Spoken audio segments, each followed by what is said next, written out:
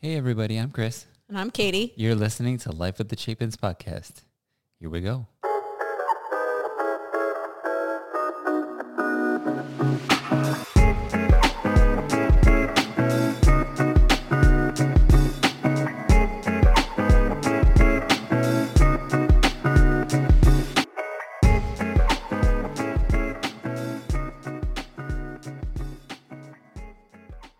All right, and we're back.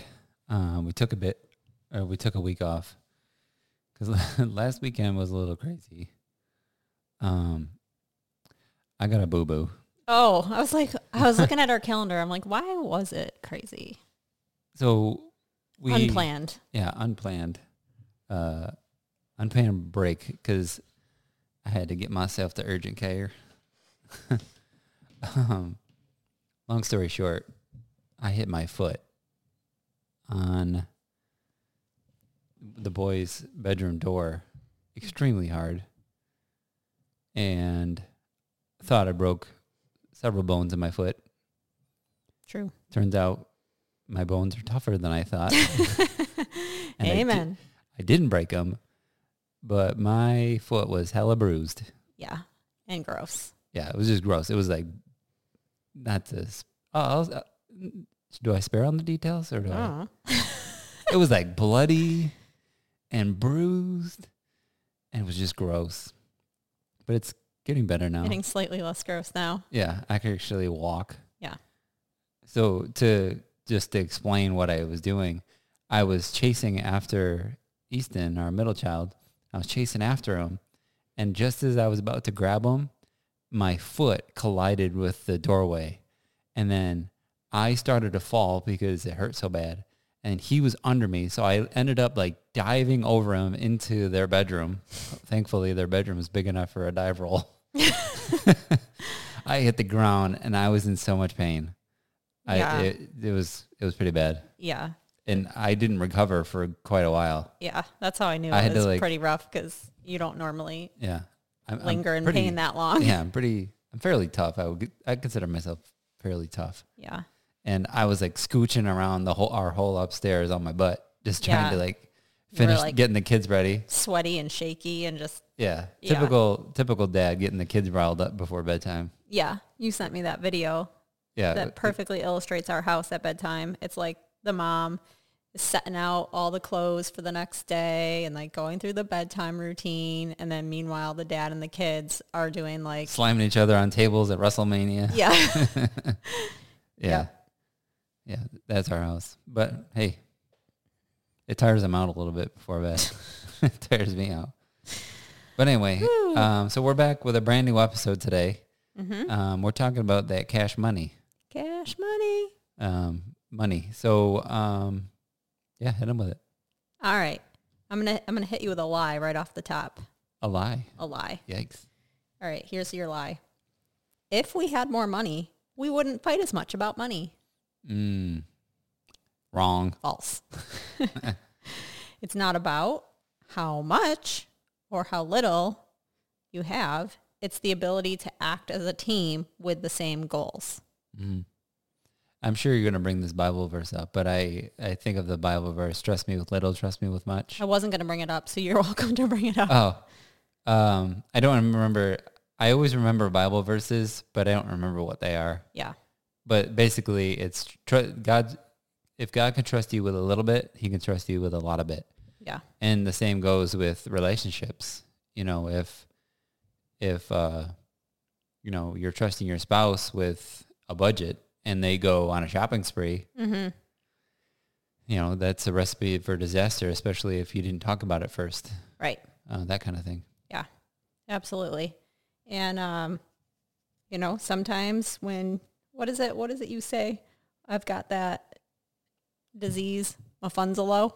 Oh, yeah. When you've got my funds are low, you have to communicate. That's like the prime time to communicate and be strategic as a couple, For sure. Good times. So the first point is to identify what type of person you are when it comes to money. Are you a spender or are you naturally more of a saver? Mm-hmm. So thinking about which one you most relate to, and then also your spouse. Is your spouse a spender or is your spouse a saver? Yeah. And one thing that it's recommended that you do and have a conversation about is to, number one, figure that piece out if you don't already know, but also to have a conversation as to why. Why are you a spender? Why are you a saver? And same for your spouse. Yeah, and we've had this discussion too, because I'm a spender and you're a saver. Yeah. It's interesting how it can trace back to, how you were brought up. Oh, yeah, and what your relationship is with money as a result of that. Yeah. There were examples that were given or things that people brought up, like one woman at a course that I went to said like she was brought up really poor, like they didn't have money. And so she, because of that, is a natural saver because she's terrified about not having money. So she like hoards money, saves money. But then on the flip side, there was also somebody who grew up with very minimal resources. And because of that reason, she's a spender because she's like, I never got to buy this stuff when I was little. My family never got to buy stuff. And so now I want to buy stuff. So it's like they both had a similar backstory, but had a different interpretation of how that relationship with money evolved into their adult life. Right. I don't know. It's fascinating to me. Yeah, it really is. So I think upbringing and just how you are as an adult, I feel like all of that is really fascinating. And, you try to do things a little different than how you were raised. Yeah. I feel like the way we raise our children is a little bit different than the way we were raised. And I just think it's neat how our childhoods can affect who we are as adults, either for the positive or for the negative. Yeah. So I think it's worth having a conversation with your spouse about this. Yeah. I think it's interesting and I think it's helpful because it gives you a better understanding of why you are the way you are and why your spouse is the way they are. And I think by having that discussion, just like anything, by having the discussion, it puts you on the same page or moves you in the direction of the same page. Yeah. Because you're talking about like, well, I understand why you're acting the way you are towards saving or whatever, because, of what you just explained to me. But now that I see that, we can work through that versus just always just putting up this, you put your guard up and be like, I don't even want to talk about it. Right. That kind of thing. Yeah. Money can be a sensitive topic. It can be a topic that we avoid. Especially if you have funds low. Yeah. know, because I feel like that's when stress and just not wanting to talk about things because you're stressed out or you just don't want to bring the topic up. Yeah. I feel like that's when it really starts to hit hard. But definitely. So that kind of leads us into the next point, which would be to find a common ground. What is important to you? What is important to your spouse? And then coming up with a shared goal. And that shared goal is how you're going to filter any money-related decisions. So some examples would be maybe you and your spouse have a shared goal that you're going to pay cash for everything. You're not going to use credit cards. So maybe that's your shared goal, and you filter decisions based on that goal. Maybe your goal is that you want to save for a vacation rather than to save or buy things. Maybe you love to travel, and that represents what you guys love the most. So being on the same page of like our saving is for our travel, not for buying a bunch of stuff. Right. Maybe your goal is to give generously. So that's what you're making your money decisions based on. So picking a goal that reflects what is most important to you as a couple and having continuous conversations and dialogue about that.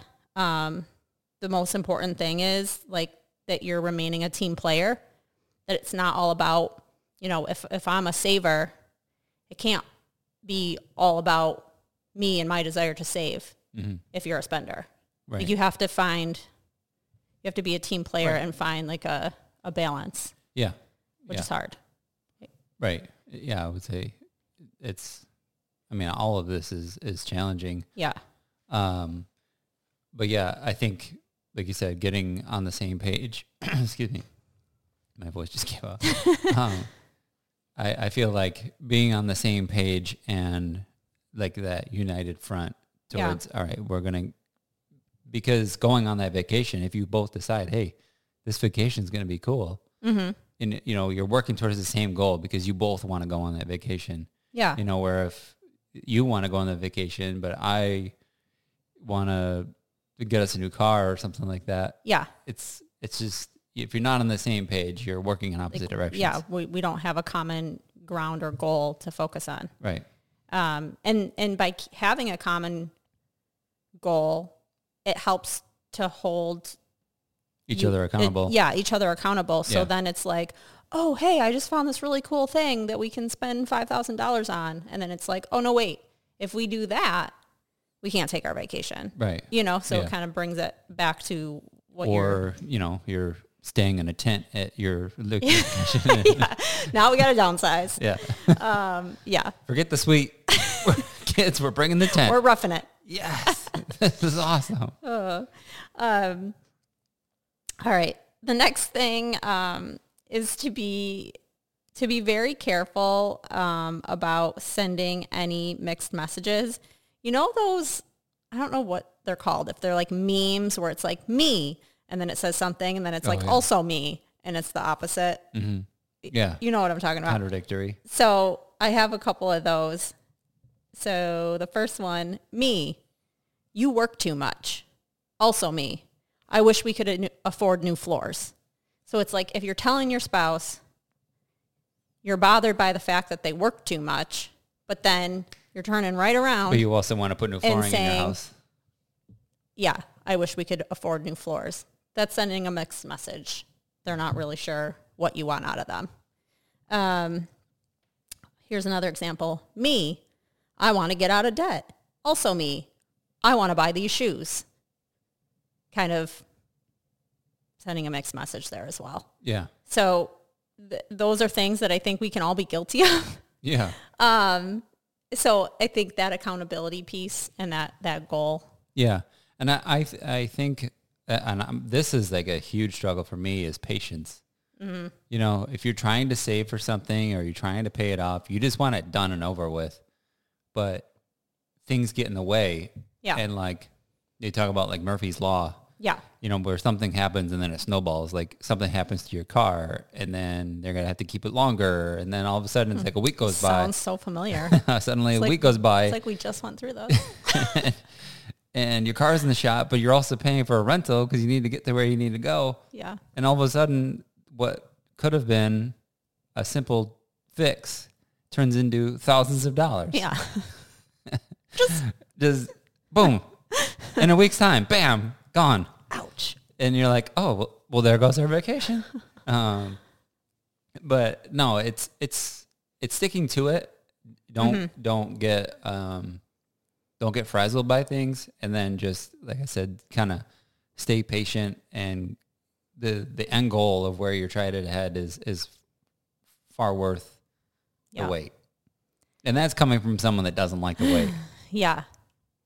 Yeah. And you can kind of go back to the verse that you said at the top. Like, if we were to get impatient and be like, there goes the vacation. Might as well just blow the whole thing. Yeah. We'll just do whatever we want. I don't know. I don't think that's going to end well. But if you stay the course and continue to remain faithful in with what you do have and what your goals are, I think you can push through to the other side. Yeah. Yeah. But I think we get in this rat wheel of, is that the right word? Hamster wheel? Hamster wheel. Of rat race of getting nowhere because we get frustrated and we give up. Yeah, for sure. And we just throw our goals aside. Yeah. All right. My next point on my notes, are you communicating respect to your spouse? If he or she is a saver, are you respecting the budget? Kind of like what you were saying. Yeah, I feel like, well, I could be wrong, but I feel like you don't really have a choice in the matter collectively. Yeah. You know what I mean? Like if you say this is our budget and that's what the budget is, it would be impossible. Well, I guess not impossible, but it would be stupid of me to, go out and get a new pair of Jordans when our grocery budget is $450 and Yeah. the Jordans are $450. Yeah. You know, that sort of thing. I think Do you want groceries or do you can you imagine if our grocery bill is $450? That's funny. But anyway, I just thought of that. Anyway, you have an allocated budget for food, and then you go and spend that allocated money on a material item. well, I think Do you want some fresh kicks or do you want to eat? I think where you can get into trouble, like we don't have credit cards, so our budget is our budget based on our Right. But account. But if you have a credit card, you could go out and get some go J's. out and get some J's. Are you telling me I should? No, because our shared goal, Our doesn't shared goal involve is credit it doesn't cards. involve credit cards. Yes, we don't have any. So, Well, we have one for emergencies, but well, we don't. but anyway, Anyway, that's for another time. yeah, that's for another time. What was I going to say? Oh, we'll come back to that. But so, are you respecting the budget Yes. if your spouse is a saver? But also, if they are a spender, are you constantly making them feel bad about it? Because that could also be disrespectful. Is if your spouse enjoys spending and you're constantly making them feel bad. Yeah. How many things out in the, whether it be social media or just in society, everyone poking fun at the Amazon moms. Yeah. You know, they just go nuts buying all this stuff from Amazon. It's like a funny joke that there's cardboard boxes piled up in the garage and stuff like that. Yeah. But like, really, are those moms respecting the household? Yeah. If the husband is out, and I don't want to come across as any sort of like chauvinist, but like if the husband is out working and the mom's at home just ordering stuff, whatever he's doing out at his job, Yeah. is supporting the Amazon habit. I feel like there's got to be some sort of respect. Yeah. Be like, you're working hard, and I'm here just buying things Yeah. from the comfort of my living room, that sort of thing. Yeah. I feel like it could be, yikes. Yeah. So it goes both ways. It's just something to be cautious about and, again, have constructive conversation about. Yeah. Proverbs 3:3. I pulled this up as the International Children's Bible just because I like the wording better. Very simple. Very simple. Proverbs 3:3 says, "Don't ever stop being kind and truthful. Let kindness and truth show in all you do. Write them down in your mind as if on a tablet." And this is something that I think holds true when it comes to finances in your relationship. I've heard lots of different trust issues when it comes to money. Part of the spouse had secret debt that the other person didn't know about, or a secret credit card that the other person didn't know about. And it really, I've seen it in the lives of people that I know. And it's really sad what it can do, because it just breaks down your trust with one another. Yeah. So it really is important. And the final point is that we always want to be communicating contentment. I think, what was I going to say? I know, well, the course that I got most of this information from was a course for wives. And one thing that I did learn, and you can attest to this as a husband, but at your core, husbands have a desire to provide happiness for their families, and they want their wives and their families to love their lives. Yeah. Would you say that's accurate? Yeah. We were just talking about that this morning. Yeah. So we have to be careful about like little statements that are made. For an example, like, I wish we could afford a house like that. Or, did you see Steve bought a new car? Like those little statements that might be communicating that you don't have contentment with what you have. It's good to dream together and say like, hey, someday when, like, that'd be so cool if we could afford this house and do this, this, and this to it. Like, we have those conversations all the time. There's a difference between like dreaming together and like just making little remarks. Yeah, right. Philippians 4:11 says, I am telling you this, but that is not because I need anything. I have learned to be satisfied with the things I have and with everything that happens. Contentment is a heart thing and not a money thing. We can choose contentment. It's a decision that we have to make, and comparison steals. That's, that's not all in Philippians 4:11. I was rambling at the end. Yeah. But that's the whole gist of it. Is we can choose to be content with what we have and make remarks in that capacity. Like, I love the life that we have. Yeah. I love the things that we've been blessed with versus comparing. Yeah. It's just kind of like what we heard this morning. Like, your journey is about like everything that involves the journey. Yeah. Like your company, your companions, like, what you go through. Sometimes you can go through storms and things, but ultimately it's who you're surrounded by and the direction you're headed. Yeah. Is what's most important. Right. So that was all my. Yeah. Because I feel like you could be happy in a small house or you could be happy in a big house. It doesn't matter. It's just what you're concentrating on. Exactly. What's a bigger your focus? House, a bigger house or a nicer car. It would make me happier. No, I'm kidding. I like cars and I like houses. But anyway, it's one of those things like whatever you're focused on, you can get a bigger house and still be miserable. How many famous people with tons of money are miserable? Yeah. It's not about how much or how little. Right. It's a heart thing, just like it says. Right. So yeah. So that's all we got for today. We've got. Yes. All we have. That's all we have. Proper English. For now. Sorry about that. For now, we'll be back. We'll try and... As long as somebody doesn't stub their toe or do anything or any crazy. catastrophes. But yeah, we'll be back with another episode next week.